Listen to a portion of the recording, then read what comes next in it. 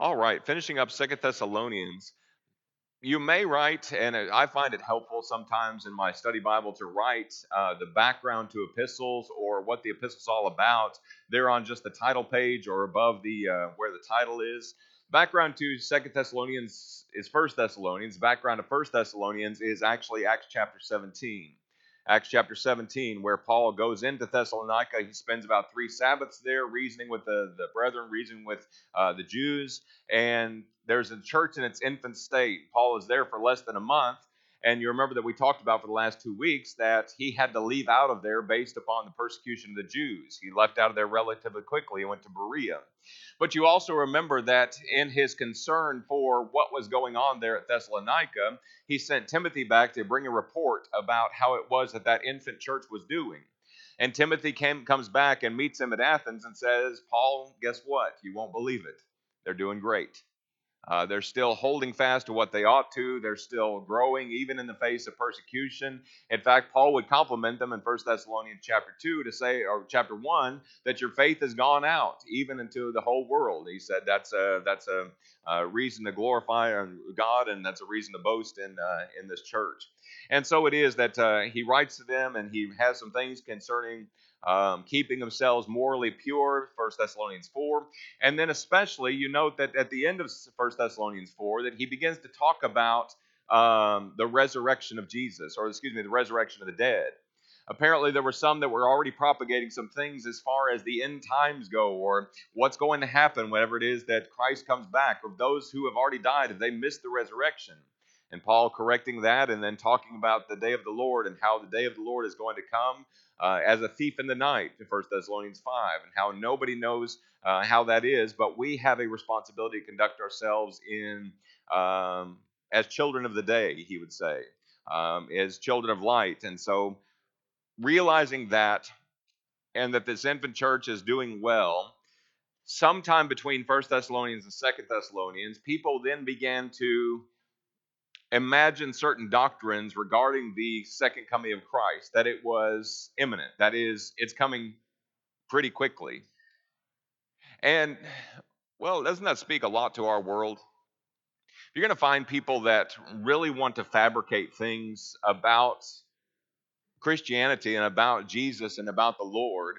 Generally, what's going to happen is they're going to take some cryptic passages, or they're going to take some things that are maybe a little more difficult to understand, and they want to try and fabricate something based upon, the end times, the eschatology, about how things are going to happen and the order and the way that things are going to transpire whenever it is that Jesus Christ comes back. Well, for whatever reason, there were false teachers here that began to teach the Thessalonians that the second coming of Christ is right around the corner. It's imminent. And Paul writes this epistle, at least in some part, number one, to encourage them in their faith, to say, I know that you're having a difficult time, chapter 1. I know that there are some that are persecuting you and that are putting you really to the fire. He says, you keep going. Christ, when he comes back, he is going to take vengeance upon those who are persecuting you. He's turning the persecuted or into the comforted, and he's turning the persecutor into the persecuted. Is what's going to happen whenever the Lord comes back to take care of that. But when he gets to chapter 2, as we talked about last week, he says, listen, there are certain things that have to take place before Jesus comes back. You remember what those things are. This is the part where you talk, okay? What are those things that have to take place before Jesus Christ comes back? There's two of them specifically that he mentions. All right, it's not the Antichrist. The Antichrist is a different book, and it's a different title given to a different person or a different doctrine, particular group of people. It's the man of sin, okay? There has to be a man of sin that's revealed. He may hold to antichrist philosophies, but he's not a capital A antichrist. We're not looking for a singular individual as far as this goes, okay? So when you've got the man of sin being revealed, that's number one, but what's number two? Rebellion, or a falling away, an apostasy. Both of these things are listed there in chapter 2 and verse 3. He says, let no one deceive you by any means, for that day, which day are we talking about? The second coming of Jesus Christ. That's chapter 2 and verse 1. Now, brethren, concerning the coming of our Lord Jesus Christ. Verse 3 says, let no one deceive you by any means, for that day will not come unless, note, number one, The falling away comes first. And number two, the man of sin is revealed, the son of perdition or destruction. Okay? You've got the revealing of this man of lawlessness. You've got this great falling away, this apostasy that's going to happen. And Paul talks about these things in terms of the fact that it seems like these things are relatively near as far as the history of the Thessalonian church goes. Do you remember what the big takeaway was from chapter 2? We used a lot of possibilities for this revealing of the man of sin and possibilities for who he is. But what's the takeaway for Christians, regardless of who he is? We have responsibilities, and if we can look at chapters like chapter 2 of 2 Thessalonians and see what God wants us to do, those things are not in dispute. Those things are easy to understand, even when we're looking at these kind of messages that are a little bit difficult to decipher. Some of the things that God commands here in this chapter, well, all of the things that God commands here in this chapter for Christians to behave and ways that they need to respond are not at all difficult to understand. We would have ease explaining these things to our children. When you have chapter 2 and verse 15, which I have proposed as maybe a thesis statement for the book of Thessalonians, therefore, brethren, stand fast and hold the divine traditions, the traditions which you were taught, whether by word or by our epistle. How are these false teachers coming along to Thessalonica and disturbing these people? What means were they using? Go back to chapter 2 and verse 2.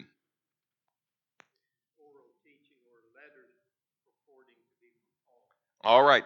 He says, don't be shaken in mind or troubled, either by spirit or by word. Here's somebody saying something, or by letter, whether it be from us or as if from us, as though the day of Christ had come. Might be somebody's circulating false reports. Nobody does that today, do they? You get emails that come across your email page that say, you've got to share, otherwise it is that our country is going to descend into apostasy, or whatever the Nigerian prince wants to send you $50,000 in small unmarked bill. I don't know. There's people that are sending false reports even today, and it was common here in Paul's day, and maybe they got a letter that said, by the way, you've either missed the second coming of Christ or it's just right around the corner, so be ready for it. And Paul says, don't be soon shaken, don't be disturbed by this. You do your responsibility, verse 15, of holding fast to the traditions that you've received, whether by word or by our epistle. Chapter 3. Let's go ahead and read this, and we'll come back and we'll make some observations as far as the kind of practical, the practical lessons that he says. Chapter 3, verse 1. Finally, brethren, pray for us, that the word of God may run swiftly and be glorified just as it is with you, and that we may be delivered from unreasonable and wicked men, for not all have faith. But the Lord is faithful, who will establish you and guard you from the evil one. And we have confidence in the Lord concerning you, that both that you do and you will do the things that we command you. Now may the Lord direct your hearts into the love of Christ and into the patience, or love of God, and into the patience of Christ. But we command you, brethren, in the name of our Lord Jesus Christ, that you withdraw from every brother who walks disorderly and not according to the tradition which you received from us. For you yourselves know how you ought to follow us. For we were not disorderly among you, nor did we eat anyone's bread free of charge, but worked with labor and toil night and day, that we might not be a burden to any of you. Not because we don't have authority, but to make ourselves an example of how you ought to follow us. For even when we were with you, we commanded you this: if anyone will not work, neither shall he eat. For we hear that there are some who walk among you in a disorderly manner, not working at all, but are busybodies. Now those who are such we command and exhort through our Lord Jesus Christ, that they work in quietness and eat their own bread. But as for you, brethren, do not grow weary in doing good. And then if anyone doesn't obey our word in this epistle, note that person, and do not keep company with that person, with him, that he may be ashamed. Yet do not count him as an enemy, but admonish him as a brother. Now may the Lord of peace himself give you peace always in every way. The Lord be with you all. This salutation of Paul with my own hand, which is a sign in every epistle, so I write. The grace of our Lord Jesus Christ be with you all. Amen. What's the major theme that you see developed here throughout chapter 3?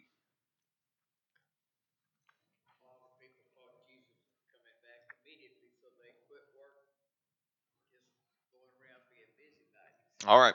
Morris puts his finger on the pulse here that there's people that thought the return of Christ was imminent. It's right around the corner. And so what they started doing was quitting their jobs and becoming busybodies. I don't have to work because, well, if Christ is coming back, there's no need to go back to that secular job, is there? There's no need to continue doing that. So I'm just going to, well, not work. Well, when you're not working, what are you going to start doing? I'm bored. The cry of many a teenager throughout the summer months. I'm bored. And what happens? Well, what happens is you start getting into trouble. Now here's this person that's sitting at their house because they don't have a job to go to because they quit that job. And now it is they grow restless and they begin to get up and say, I'm going to go bug Joe down the street and see what's going on with him. And as you're bugging Joe, I haven't eaten today. I'm out of money because, the second coming of Christ is imminent. And it may be another star in your crown in order for you to provide for me some food so that I can go on eating. Well, Joe, if he's a Christian, is going to try and, take care of that because he feels like that's his Christian obligation. And as he does that, well, there comes a point where Joe's probably going to get a little tired of this brother, and say, could you go down the street and bug somebody else? Okay. He goes down the street and he begins to visit with old Jim. And as he talks to Jim, hey, Jim, you hear about what old Joe's doing down there? By the way, could I have some food?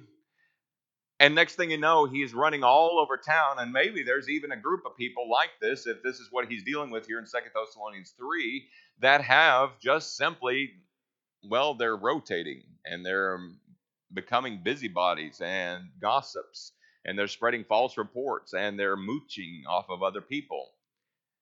Oh, and so, in dealing with those things, Paul says, this is how I'm going to classify these people. Okay? Here's who they are. What word does he return to again and again through chapter 3 to talk about them? Verse 6. Excuse me? Disorderly. Disorderly. Circle that term there in verse 6. Word disorderly is a military term. Okay? It simply means out of ranks, deviating from the prescribed order or rule. Okay? Those of you who are military men, military women, when you had somebody there through basic or even on into your service that deviated from the ordered rule, how were those people dealt with? Was somebody pretty easy on them? Was the drill instructor, did he take that lightly? Was that something that he would, that's okay, that's just old Joe, or that's just old Jim, or whoever it is? Nothing about Joe or Jim, but you understand that, just by way of example. How was it dealt with? Harshly. Why, Lonnie? He wasn't going to put up with it. Why not? It was out of line with rules. If it was, just supposing, maybe you did have a more lenient drill instructor that began to tolerate certain things like that, what would that ultimately lead to? It would lead to chaos. It would lead to others doing it.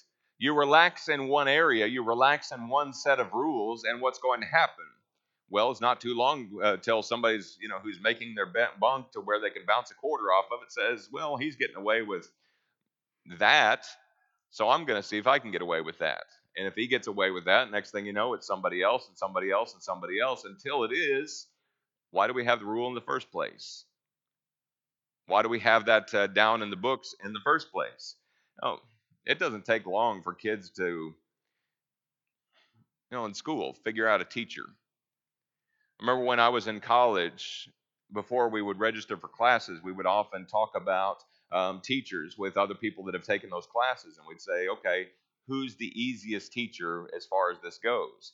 And, well, this person's pretty easy as far as attendance goes, but when you get down to the tests, they're a little bit more strict. But if you study the study guide, you'll be just fine. And They know that because they know those teachers and they know the way that things are going to be. And so they can get away with whatever it is that they want to. That's really what that question is all about, in trying to subvert or get around as many of the rules as possible so that you can just get the grade and get out of the class disorderly. It doesn't take people long to figure out where people are soft and where the loopholes are and where the things are that the blind spots that somebody might get in. And Paul deals with this pretty harshly in talking about this. Verse 6, we command you, brethren. Okay, here's the responsibility, Thessalonians. You have somebody living among you that's not walking like they ought to. They're walking out of ranks. They're walking disorderly. In the name of our Lord Jesus Christ. Note that phrase. What's he doing?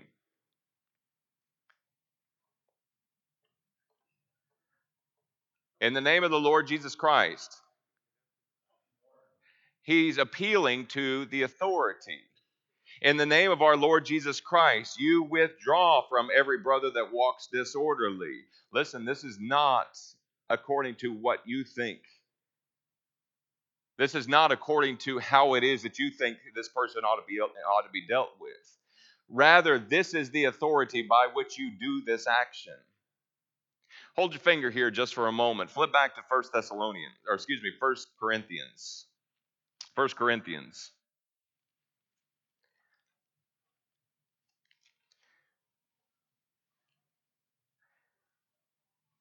Look at chapter 5.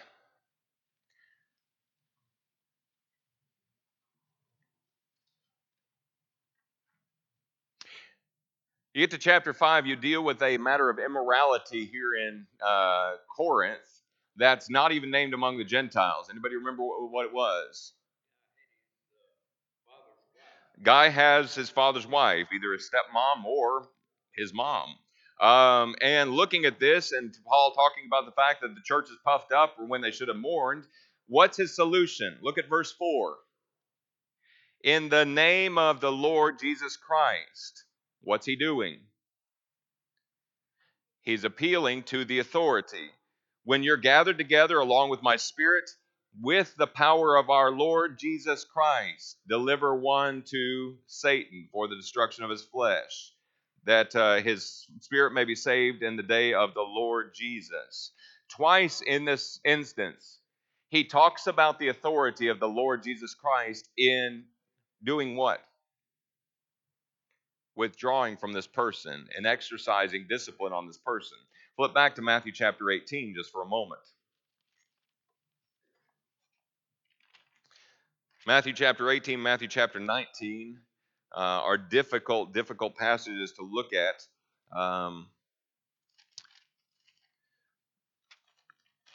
Because there's not a lot of people that want to really practice them the way that it is that Jesus says. Look at verse chapter 18, verse 15. Jesus says, moreover, if your brother sins against you, go and tell him his fault between you and him alone. If he hears you, you've gained your brother. But if he will not hear you, take with one or two more witnesses. By the mouth of 2 or 3 witnesses, every word may be established. If he refuses to hear them, tell it to the church. But if he refuses to hear even the church, let him be treated to you like a heathen and tax collector. Assuredly, I say to you, whatever you bind on earth will be bound in heaven. Whatever you loose on earth will be loosed in heaven. Again, I say that to you that if there's 2 or 3 of you that agree on earth concerning anything that they ask, it may be done for them by my Father in heaven. For where 2 or 3 are gathered together, don't miss this, in my name, there I am in the midst of them.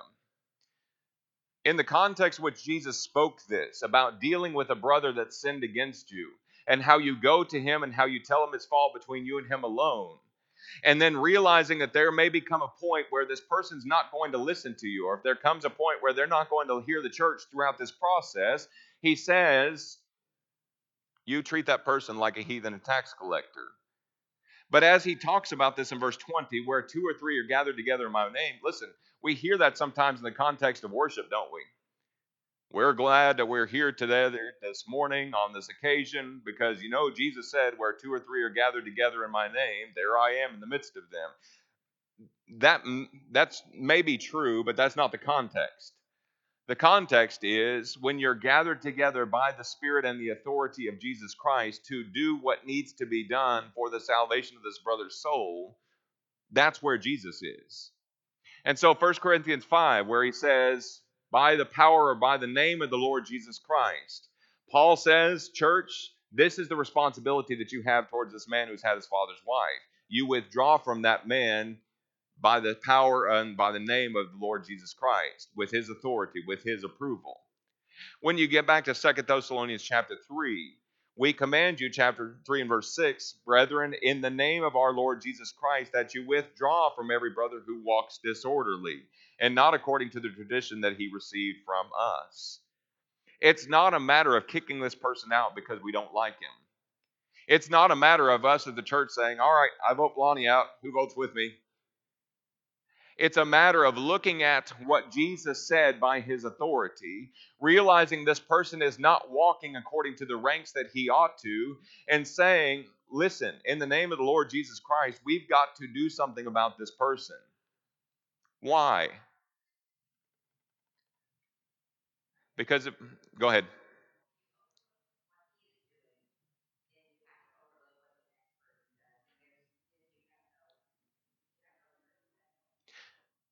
Debbie says, because if you overlook what this person's doing, you have to overlook what the next person's doing. And before too long, just like the military, the standard doesn't matter. It just becomes a group of, well, a social club, really. Because, brothers and sisters, we're called unto holiness. That is, we're separate from sin and we're devoted to God's purpose for his glory. And if I fail to be separate from sin, or if we fail to tolerate somebody that's living in open rebellion, again, please don't misunderstand. This is not a person who's struggling with a particular sin. If it's struggling, it means you're doing what you ought to. We fight against sin. We try and cast off a sin that so easily besets us. Hebrews chapter 12. We want to lay aside those weights. And those of us that are struggling with sin and dealing with those things that, well, you have trouble controlling your tongue. And I realize that some of the things that come out of my mouth may not be edifying. It may be hurtful, and I may speak lies occasionally, but I don't want those things to happen. Here's a person who continuously dwells in a rebellious state against God. Here's a person who refuses to work no matter who it is that talks to him. Come on, brother, go back to work. You have a job to perform. No, I don't need to do that. Really? You're going to continue mooching off other people. You're going to continue gossiping, which we know absolutely is something that we don't need to do. You're going to continue doing those things to your own peril. And imagine that person coming in week after week into the assembly. If he was mooching off of you, if he was spreading lies and gossip about you, how'd you feel about that? Would you look forward to the Sunday assembly? It's not a trick question. Yeah, this is no, this is yet. Would you look forward to seeing that brother in the assembly? The answer is no. Do you suppose that would hinder your worship? I know here's a brother that refuses to make his life right. I've gone to him, me and Joe have gone to him, and we've tried to explain to him exactly what he's doing wrong, and he continues to persist in this lifestyle. What's he done? He's compromised the purity of the church. There's sin in the camp, to borrow from the book of Joshua. So what's the responsibility? You have somebody that continually chooses to walk a disorderly lifestyle. Paul says, with the authority of Jesus Christ, you need to take a step back from that person. You need to withdraw from them.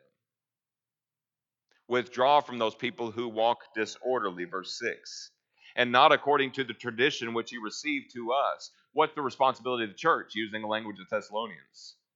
Look at 2 Thessalonians 2, verse 15. It says, brethren, stand fast and what? Hold the traditions. Here's somebody that's walking disorderly and not according to the tradition, chapter 3 and verse 6, which he received from us. For you yourselves also know, 3 verse 7, you ought to follow us, for we were not disorderly among you, same word. Nor did we eat anyone's bread free of charge, but we worked with labor and toil night and day, that we might not be a burden to any of you. Why did Paul do that? He said in First Corinthians chapter 9, that he had a right as a gospel preacher to be paid.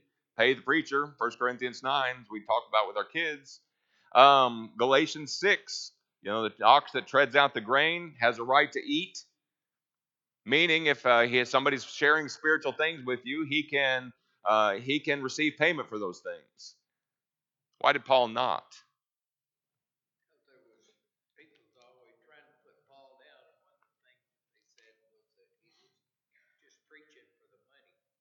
All right, Morris hits nail on the head. There were people that were making false accusations against Paul, and that were accusing him of just wanting to get rich off the gospel. And Paul, in wanting to not be a burden to anybody, and wanting to not give other people an opportunity to say, well, he's just mooching himself. Paul said, I was there in Thessalonica. I made sure that I didn't take advantage of anything that I was due, because I didn't want to give an occasion like this. I didn't want for anybody to look at this and say, verse 9, because we do not have authority to make ourselves an example of how you ought to follow us. Paul says, I want to continue preaching the gospel without people looking at me and saying, well, false things, or beginning to look at him and his lifestyle and say, well, look, his lifestyle is besetting with somebody that's just wasting time, or just waiting around for his next meal, or whatever the accusations were. Just for example, flip back in your Bible here to 1 Thessalonians chapter 2.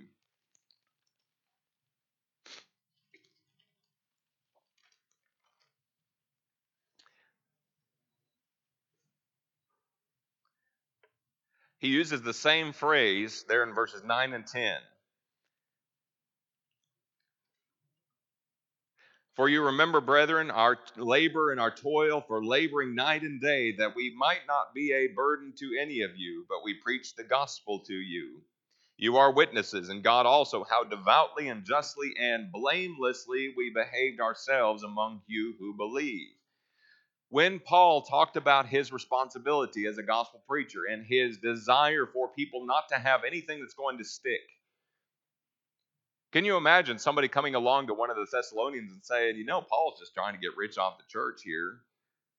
Immediately in your mind, you would remember how Paul used perhaps his tent making ability and his preaching ability, and how he used his own ingenuity to provide for himself his meals and to take care of his own living, so that when he was with them, there was nothing that anybody could look at and say, well, Paul's trying to get rich off us. Blameless. Nothing's going to stick. When you talk about elders and elders' responsibilities, 1 Timothy 3, Titus chapter 1, you want a person who is blameless, to where you can throw an accusation his way and say, no, that's not going to stick. No, that's not going to be that way. But in contrast, here's these people that have quit their jobs, that are now running around as busybodies and saying, is this the character and example of somebody that follows Jesus? The answer is no. We go to them, we try and correct them, we try and help them through the difficulty and say, brother, you need to repent, you need to change your mind, you need to change your heart. This person continues, says, no, I'm just going to continue doing what I want to. What's the answer? In the name of Jesus Christ, by his authority, you withdraw from that person. Withdraw from that person. No, he's in this section, he uses a couple of things to describe disorderly conduct. Number one, verse 6. They're not walking, at the very end of the verse, not according to the tradition which he received from us. Here's somebody that doesn't accept Scripture. Okay? They're not accepting Scripture. Look at verse 8. Here's a person that's not afraid to be a burden to somebody else. In fact, it seems like they want everybody to carry them. They want somebody else to carry them. Number 3, look at verse 11. We hear that there are some who walk among you in a disorderly, this third time in the context, manner, not working at all.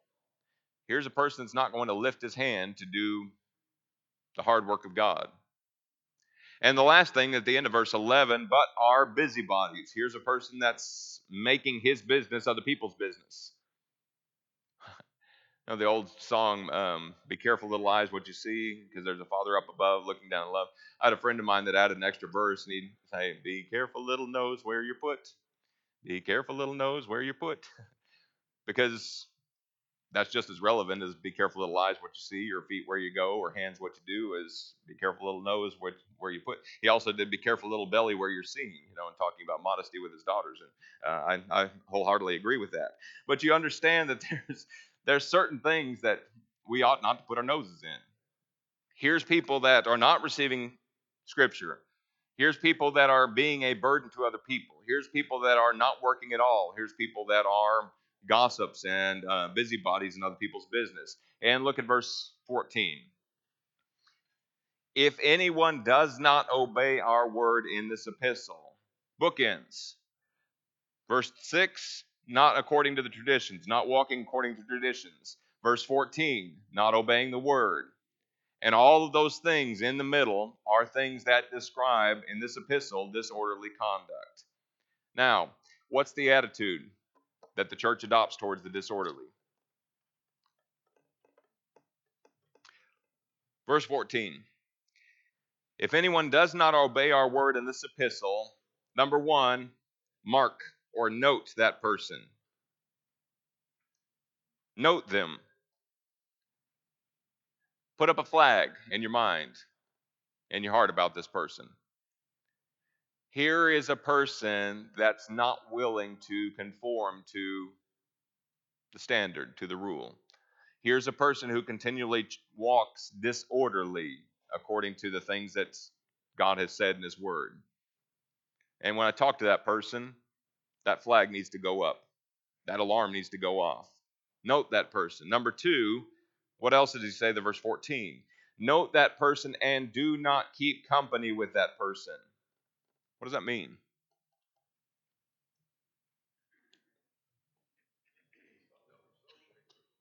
Don't associate. Don't fellowship with them. What does it look like? What does it look like?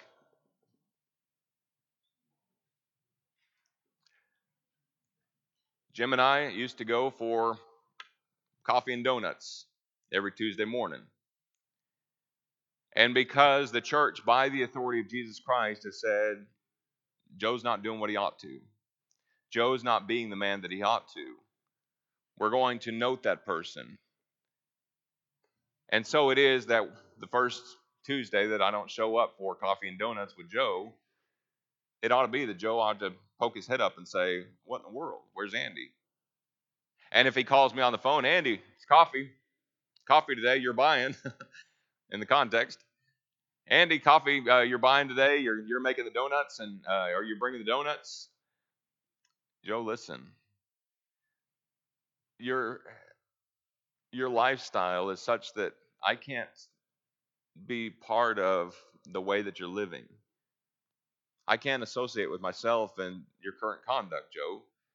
I can't behave in that way, and I can't sit with you in good conscience because you're denying what Jesus wants you to do. Joe, I love you, but unless you make your life right, there's really nothing I can do, and I won't be coming back to coffee and donuts. How's that harsh?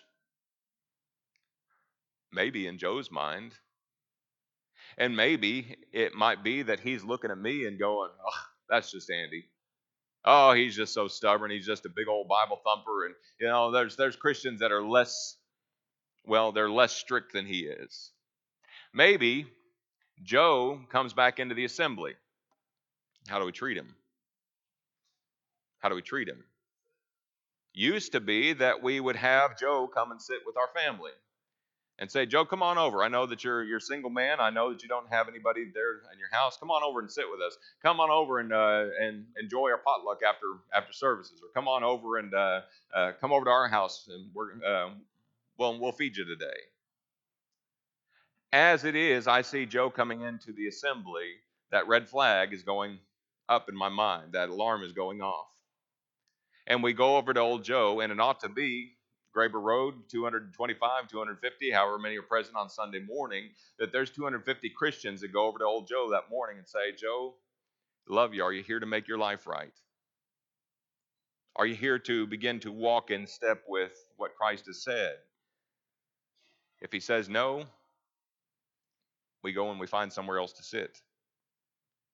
If he says yes, that may be an occasion where it is that we say, let's get that corrected right now before we go to worship. Whatever that may be, an elder standing up and reading a public statement of repentance, confession, whether that be an elder standing up and saying, old Joe's ready to make his life right. The purpose is for old Joe to understand that we love him. We absolutely love him. But note that we want him to be ashamed of his lifestyle. Why? Because he's disorderly. Because he's not walking the way that he ought to as a Christian. But also because an attitude and a lifestyle of disorderly conduct, well, is that something that Jesus accepts? Is that what Jesus wants of his disciples? Where is an attitude like that, and where is a lifestyle like that going to ultimately lead that person?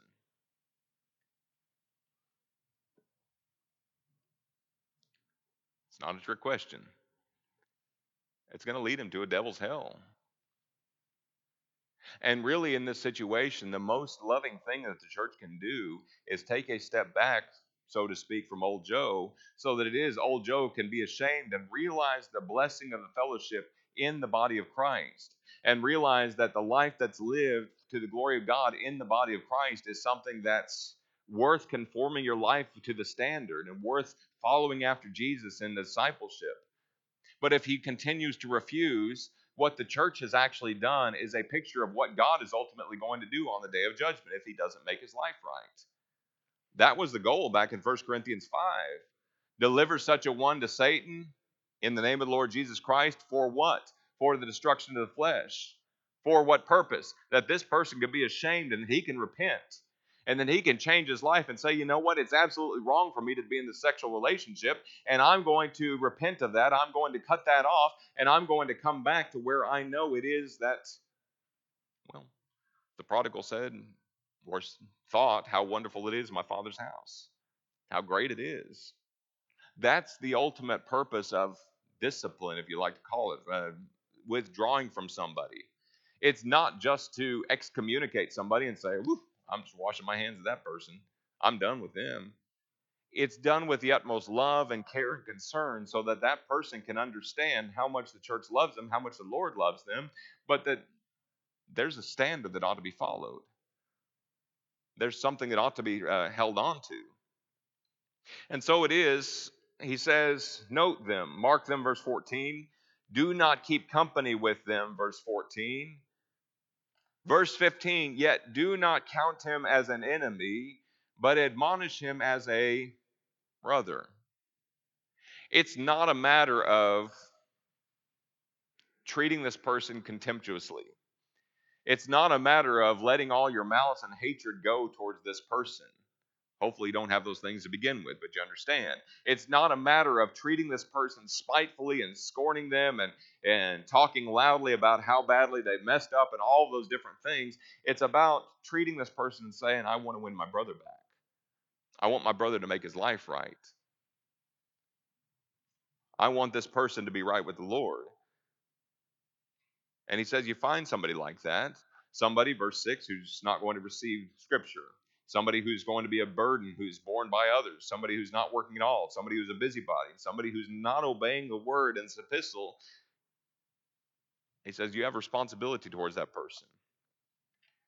How do we help a brother or sister in a life of disorder? Note a couple of things from Thessalonians.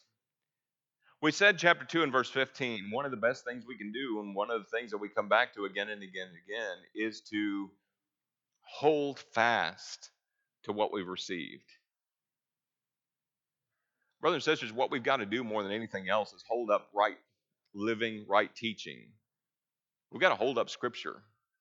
We got to hold up the New Testament and realize this is our standard for life. This is what it is that we have we have committed to. When we became Christians, we said, I'm no longer going to live for myself. I'm going to live for Jesus Christ, who purchased me with his own blood. He's my king. Oh, I dearly love him. And I'm going to follow his word no matter what. If I begin to compromise with that, if I begin to treat certain parts like it's just not important or it's relevant for me in my life or it's just not applicable to me and maybe applicable to everybody else, then what I've done is I've compromised Scripture. Paul says the goal is that we hold fast the divine traditions which you were taught, whether by word or by our epistle, Thessalonians. This is your responsibility. Number one, we have a responsibility to hold to that. Look at verse 4 of chapter 3.